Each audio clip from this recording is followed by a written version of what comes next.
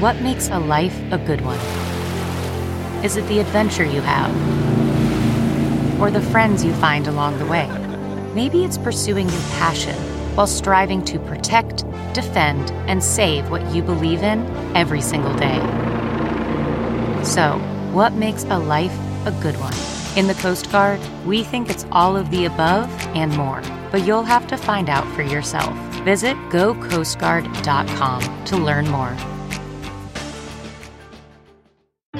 It's Ask Dr. Phil.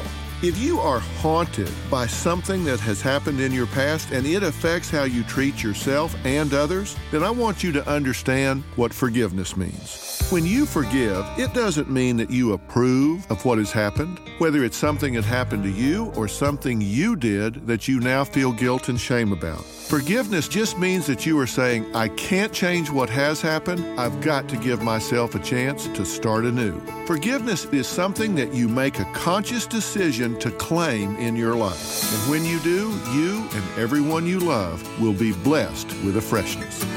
For more on making peace with your past, log on to drphil.com. I'm Dr. Phil.